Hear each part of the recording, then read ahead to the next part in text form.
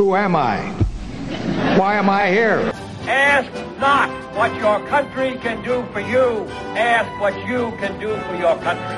I shall not seek, and I will not accept, the nomination of my party for another term as your president. Tear down this wall. And the wall just got 10 feet taller. We're going to California and Texas and New York. And we're going to South Dakota and Oregon and Washington and Michigan. And then we're going to Washington, D.C. to take back the White House.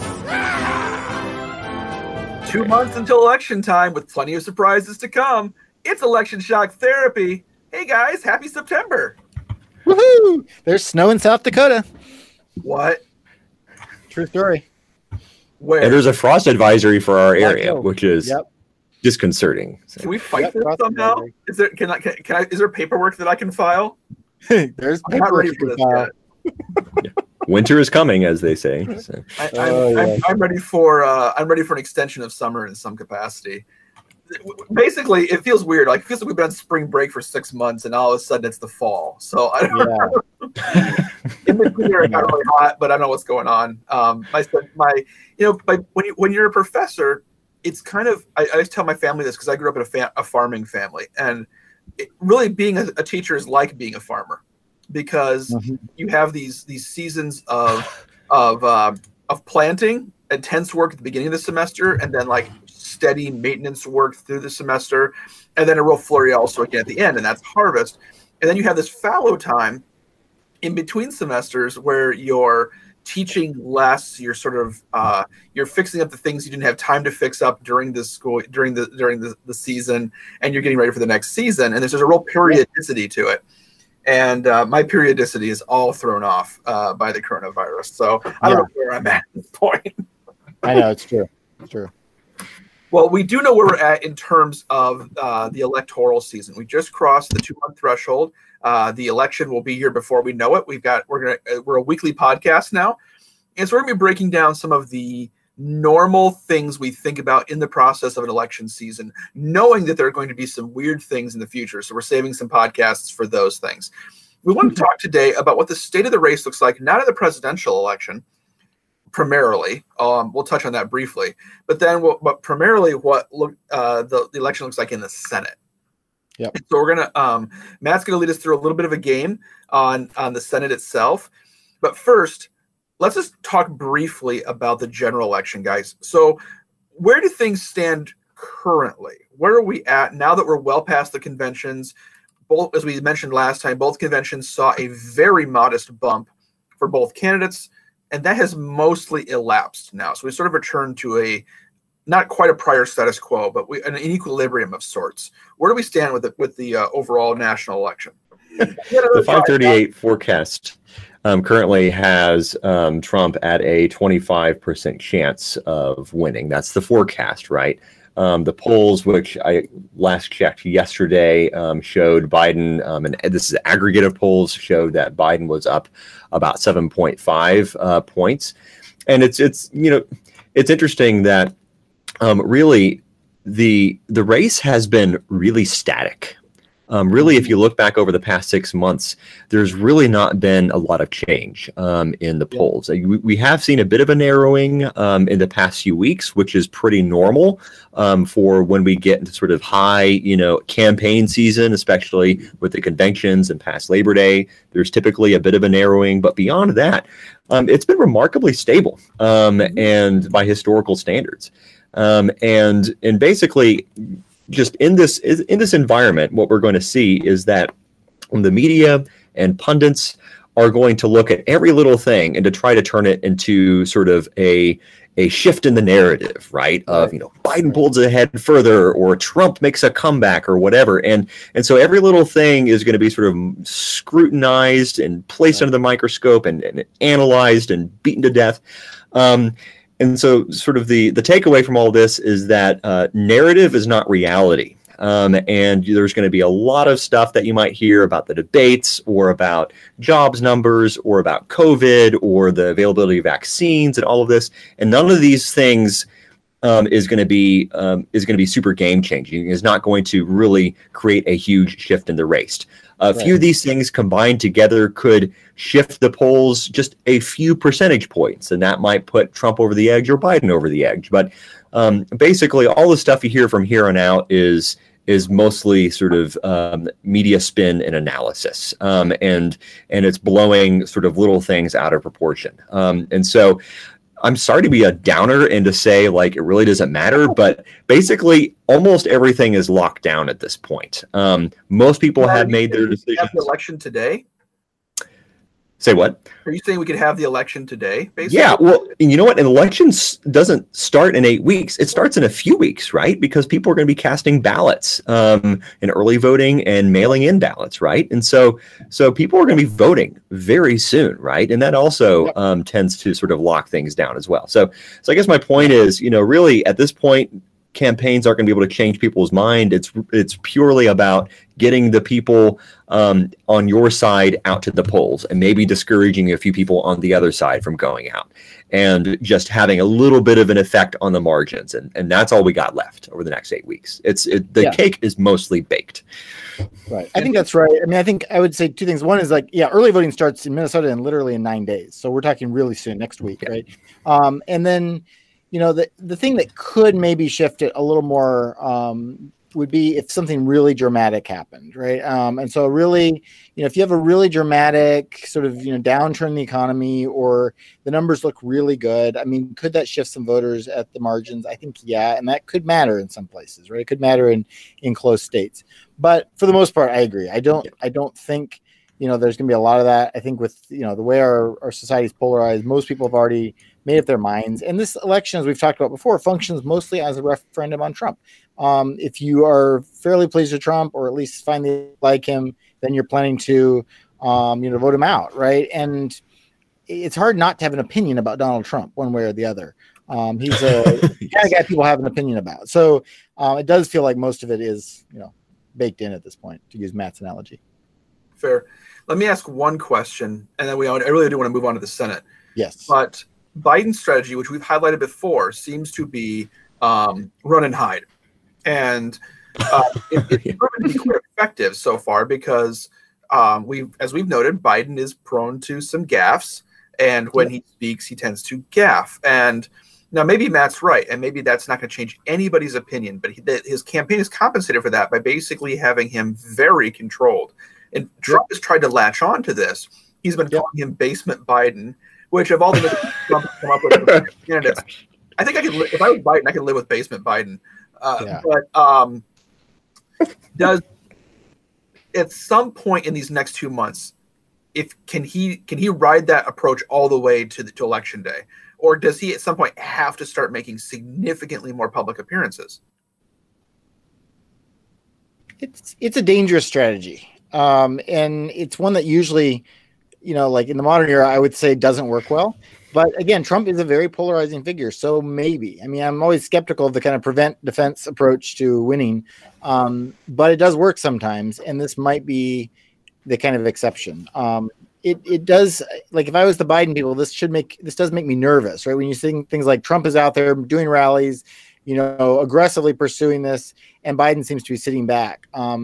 Usually the person who's, really the energetic one is the one you'd expect to be winning. But Trump, as we said, is very polarizing. So maybe.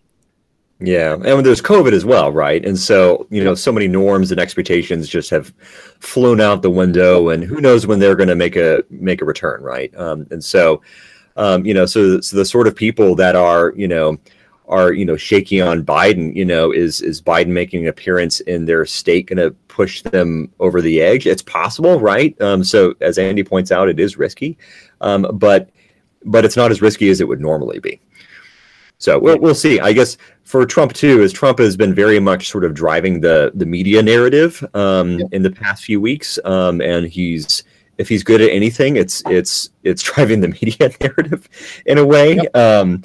And sort of getting them to react, and if you're Biden, you should be concerned about that, right?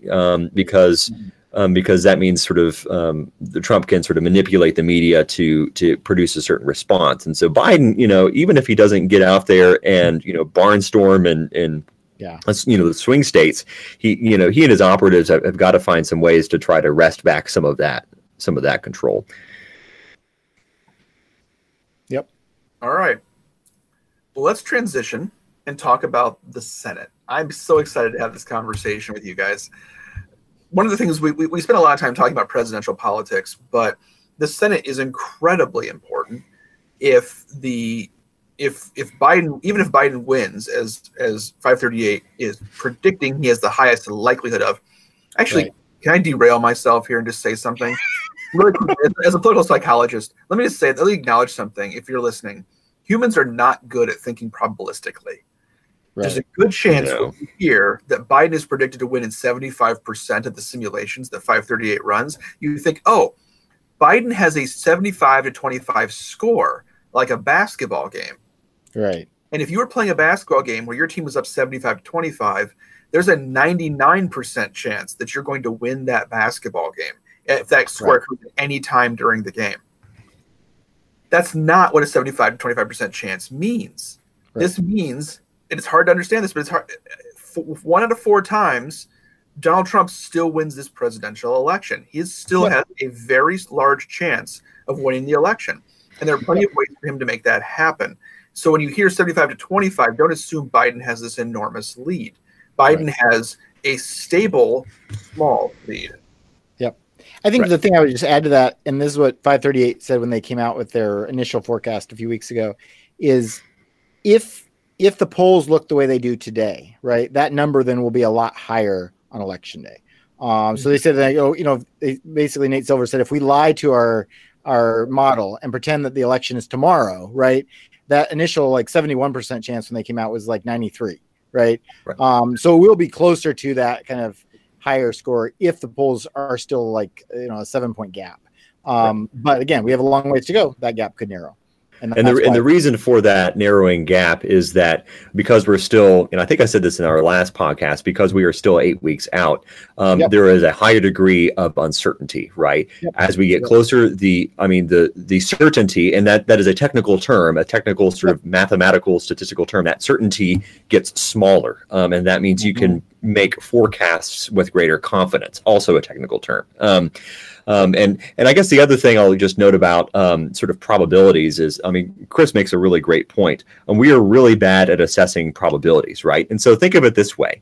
You might think, 25% chance that Trump wins, or 20% chance that Trump wins. That means Biden has 75 or 80% chance. That's really great.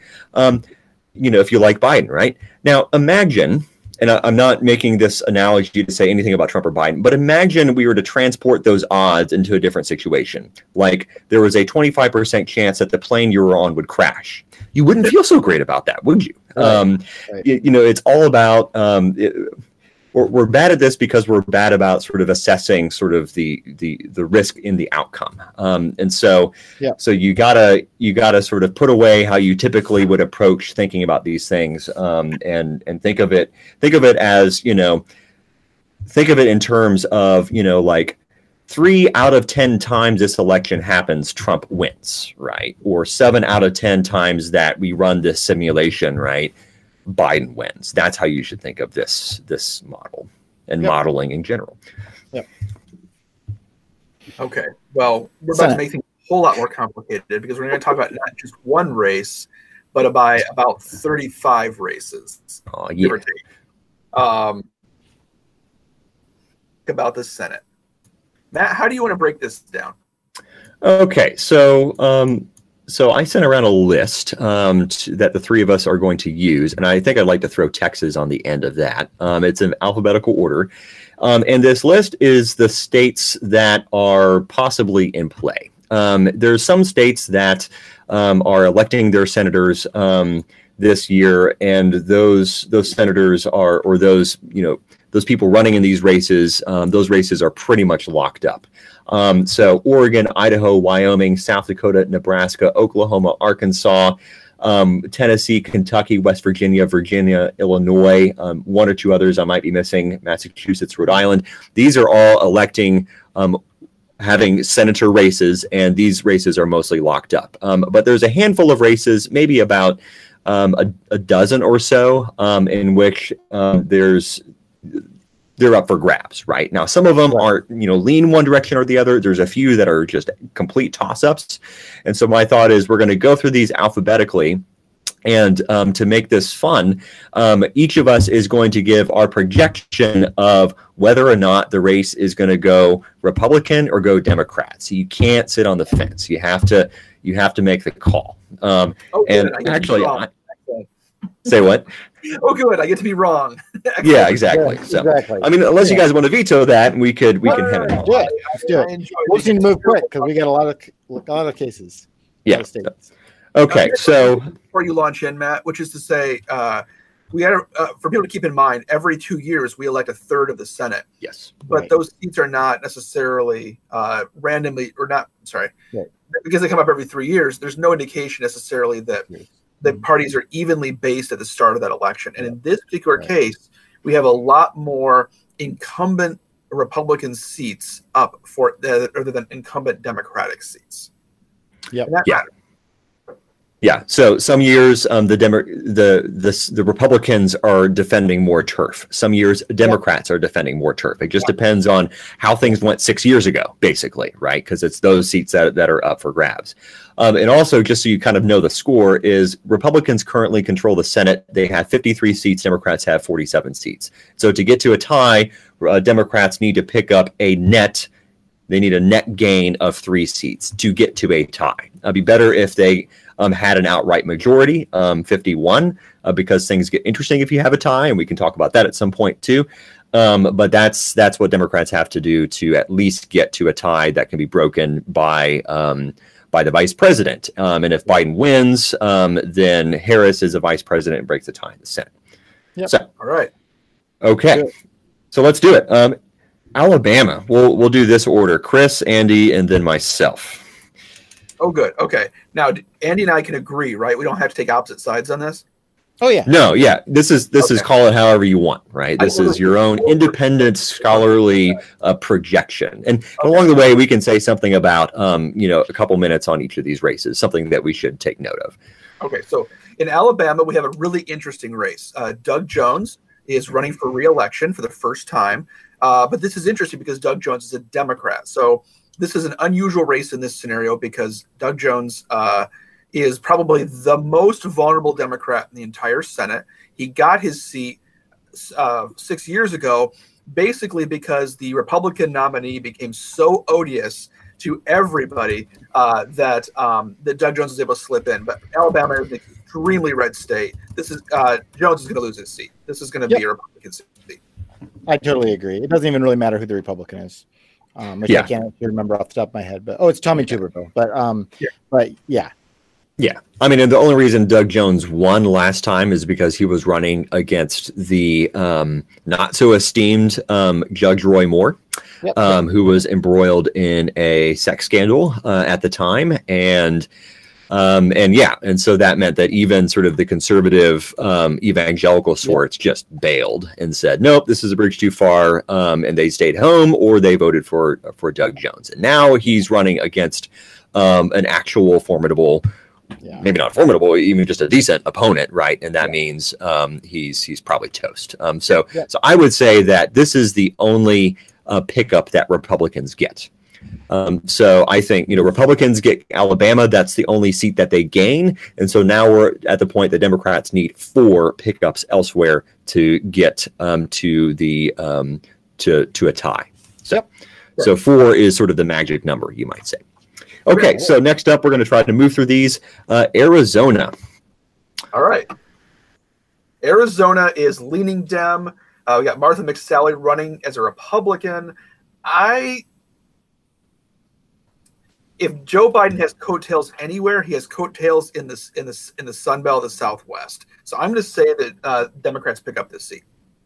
Yep, I agree. I think Mark Kelly seems like a formidable candidate. Martha McSally was appointed to the Senate. She's never won in her own right. She actually lost in 2018. She actually is running worse this time. I think Kelly wins this, and the Democrats pick up a seat.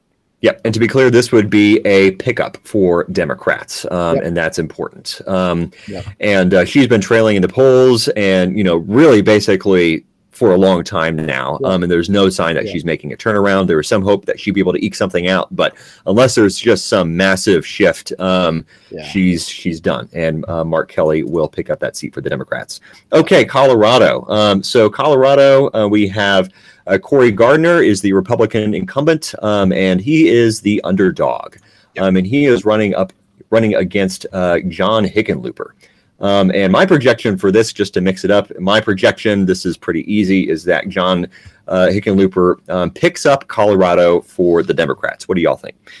Yeah, I agree with that. Hickenlooper got a little bit more national attention because of his run for the president, although it was very chaotic in its own way. But he's really raised a lot of money in this race. Yeah, I think that's right. I mean, I always hate to bet against incumbents who have won before. But Colorado is going to probably go pretty heavily for Biden. It's hard to see there being that many crossovers. And Cory Gardner is just in his first term. He won in that, really good Republican year in 2014. I think he probably loses. Okay, all right. Then I'm actually keeping tabs. So maybe we can come back after the end and see how we did.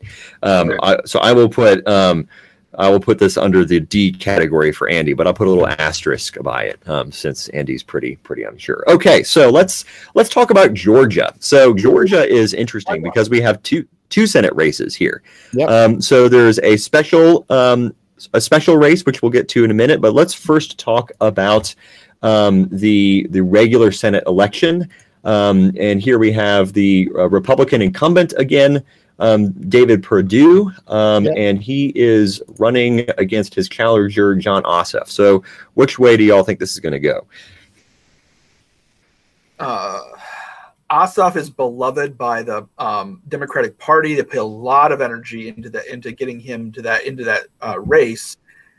And Georgia is getting a lot of buzz because it seems to be tilting towards Biden. Biden is doing a lot better in Georgia than Democrats had previously. I mean, this is the Deep South. Yet, I don't see, even though this is a toss-up on Real Clear, I think this stays with the Republicans.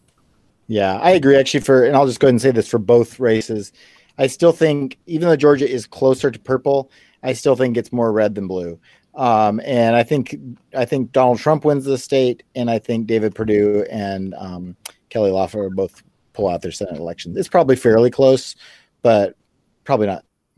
It's probably not going to actually flip.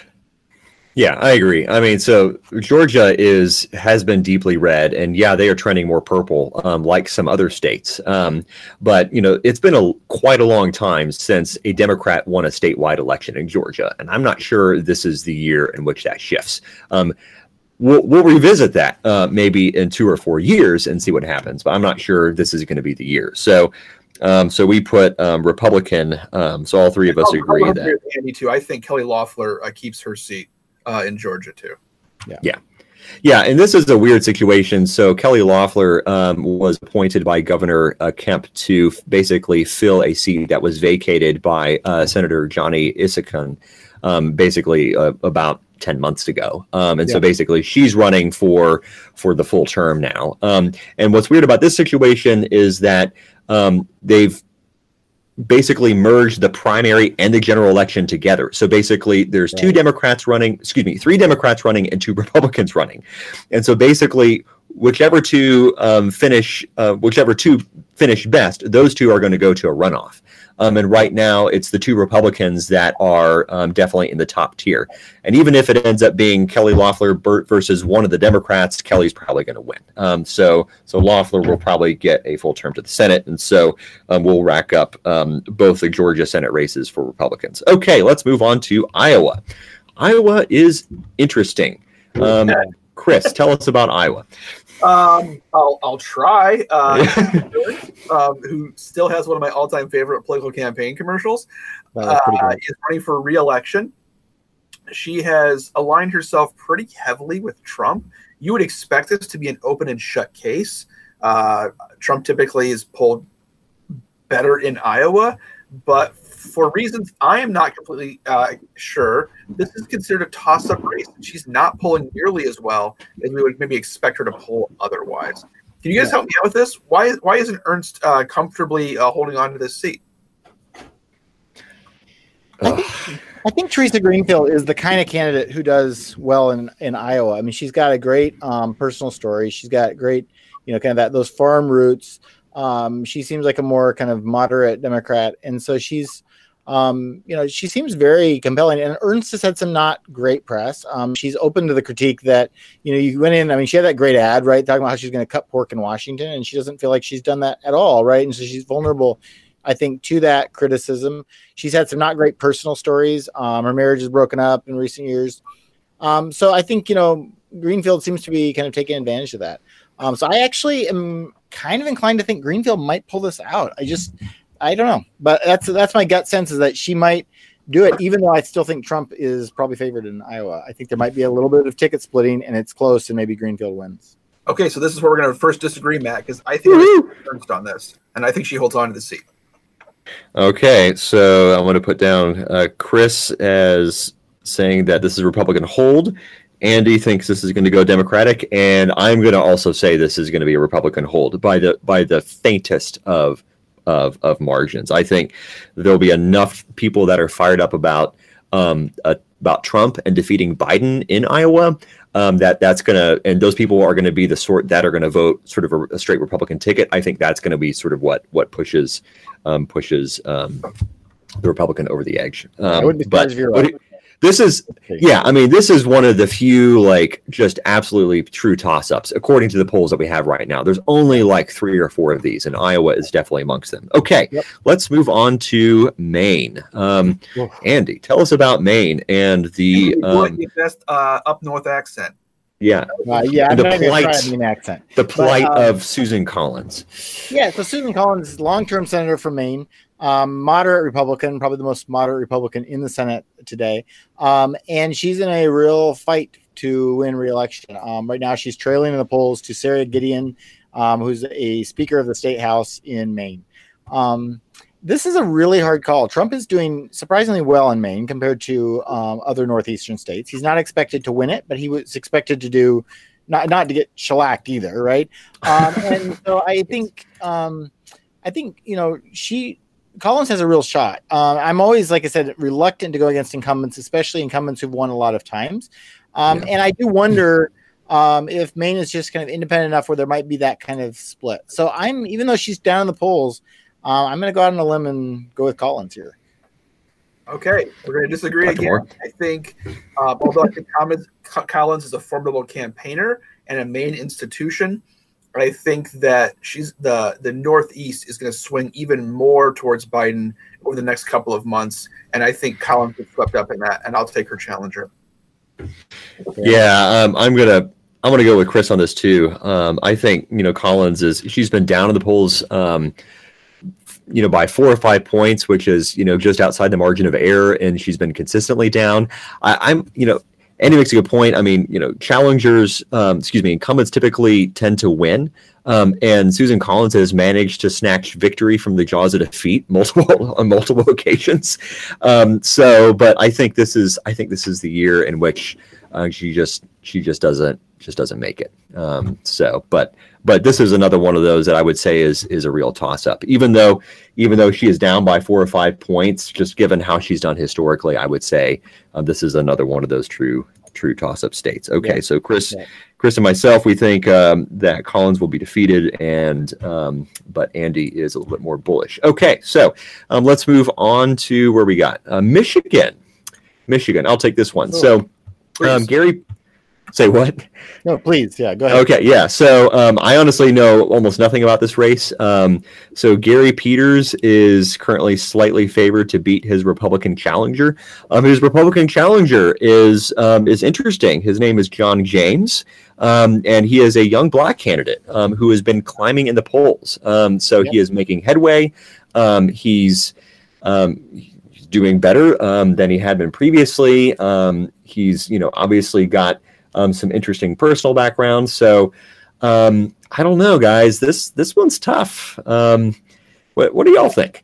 And James ran, we should note, 2 years ago. He lost the Senate race 2 years ago to Debbie Stabenow, but he came surprisingly close. It wasn't expected to be close. He did better than expected. This is a really hard call. I don't know. On the one hand, I think James is in some ways a more compelling candidate than Peters.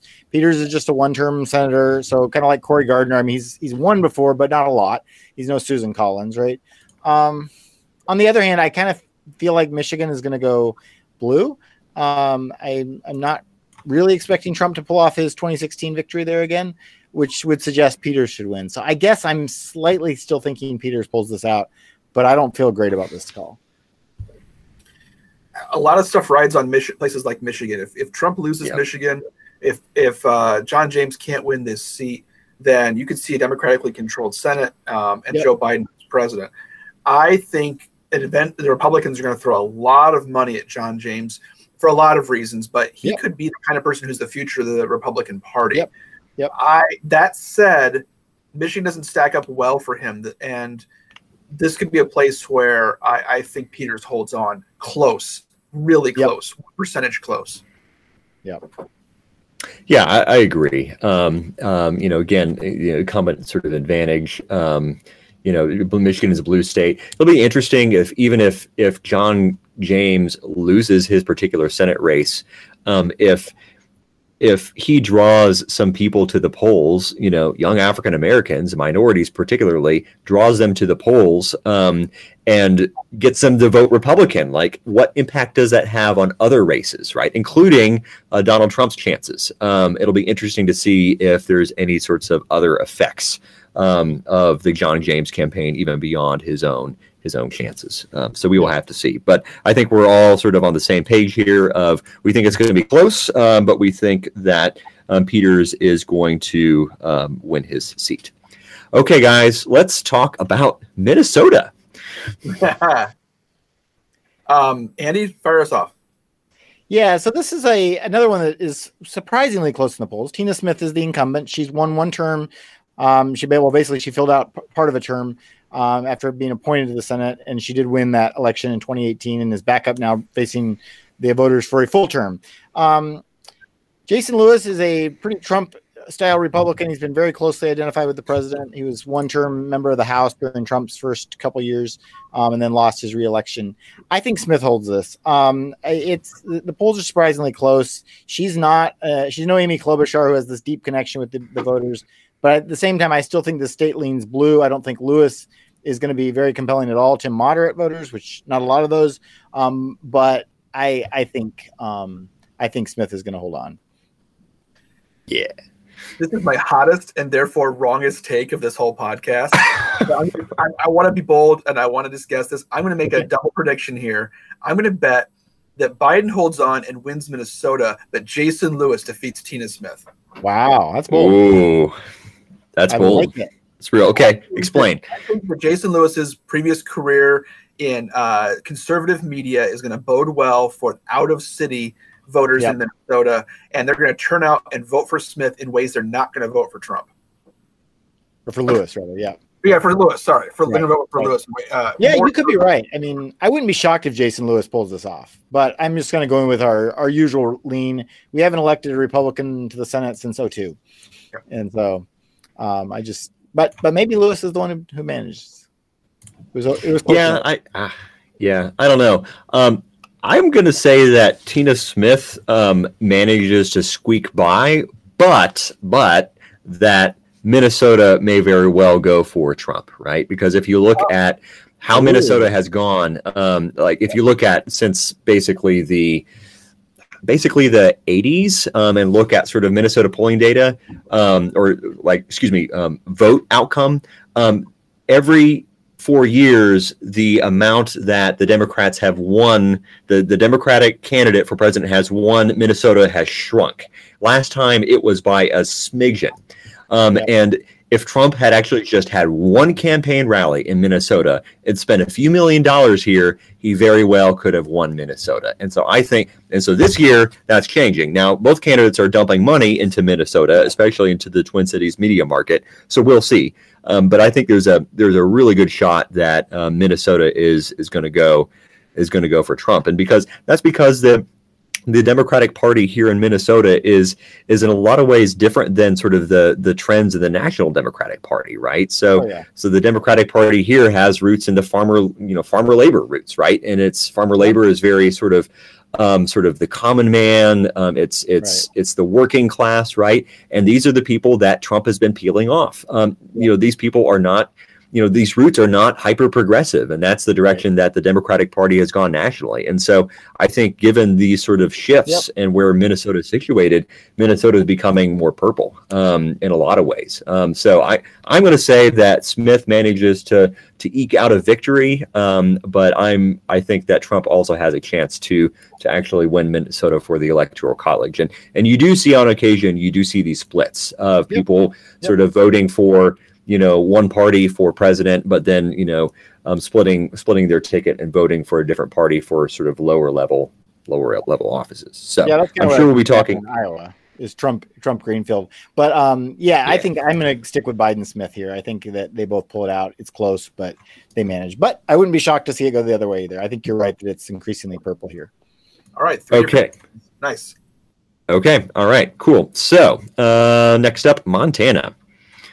Yeah, so best possible candidate for the Democrats here was Steve Bullock, but I think Steve Daines pulls it out. I think Montana's more red than not. I think Trump's going to win, and I think Daines rides that to victory.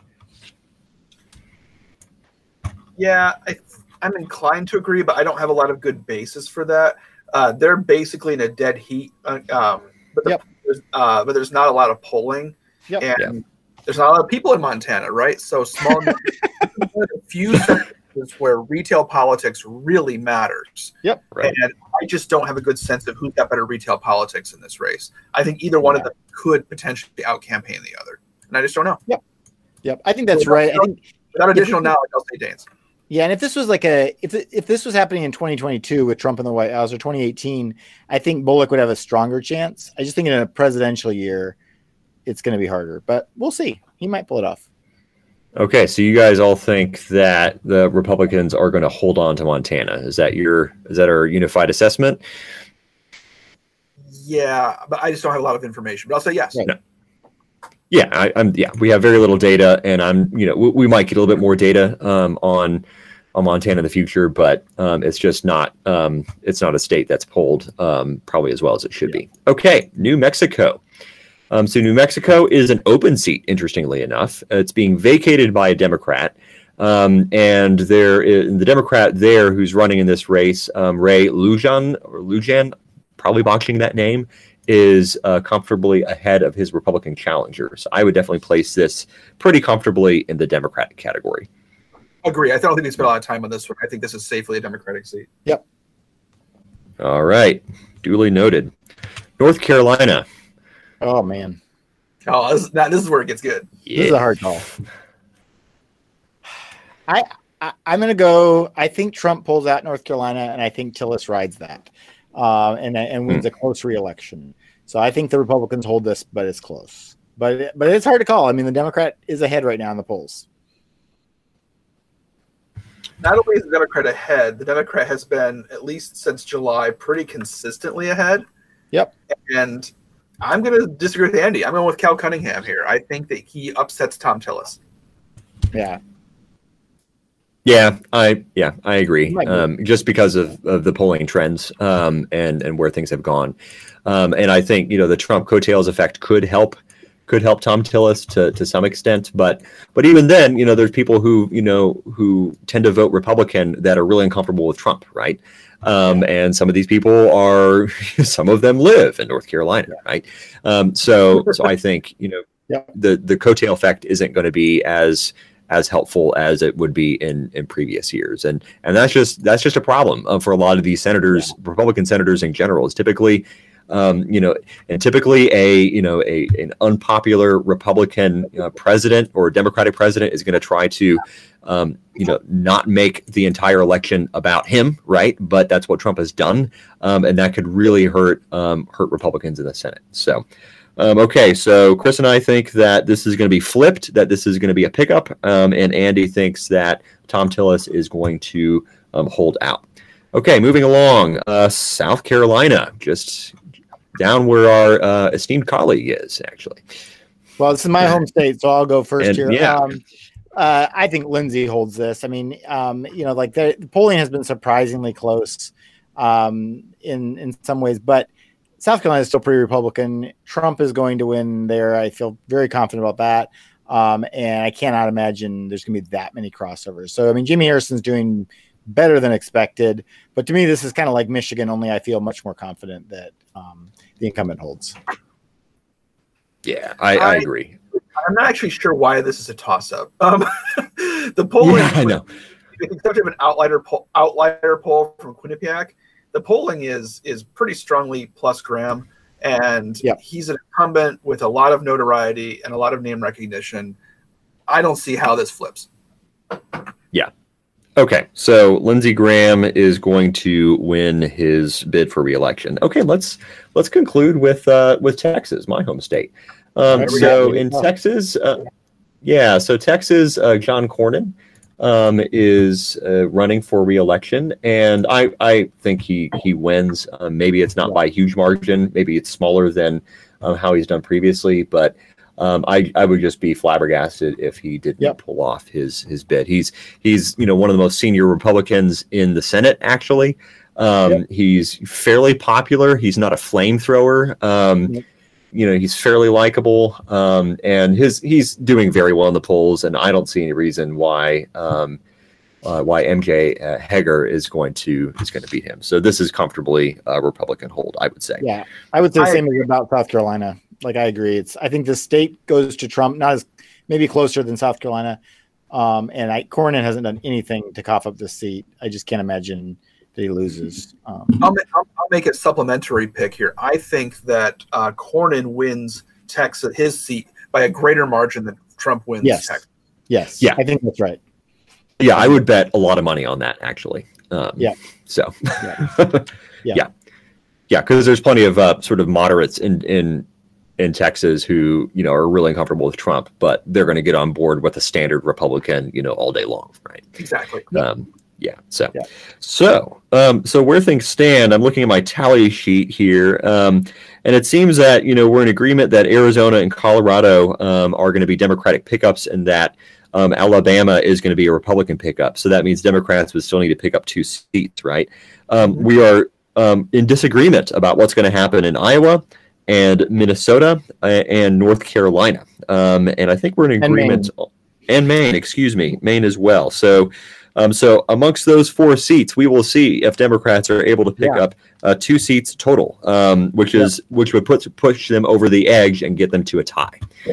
Yep. And I think, I think I don't feel very confident on any of my picks there, even though, we had to make them. And I do think that's the 4 states where it'll go one way or the other. Yeah.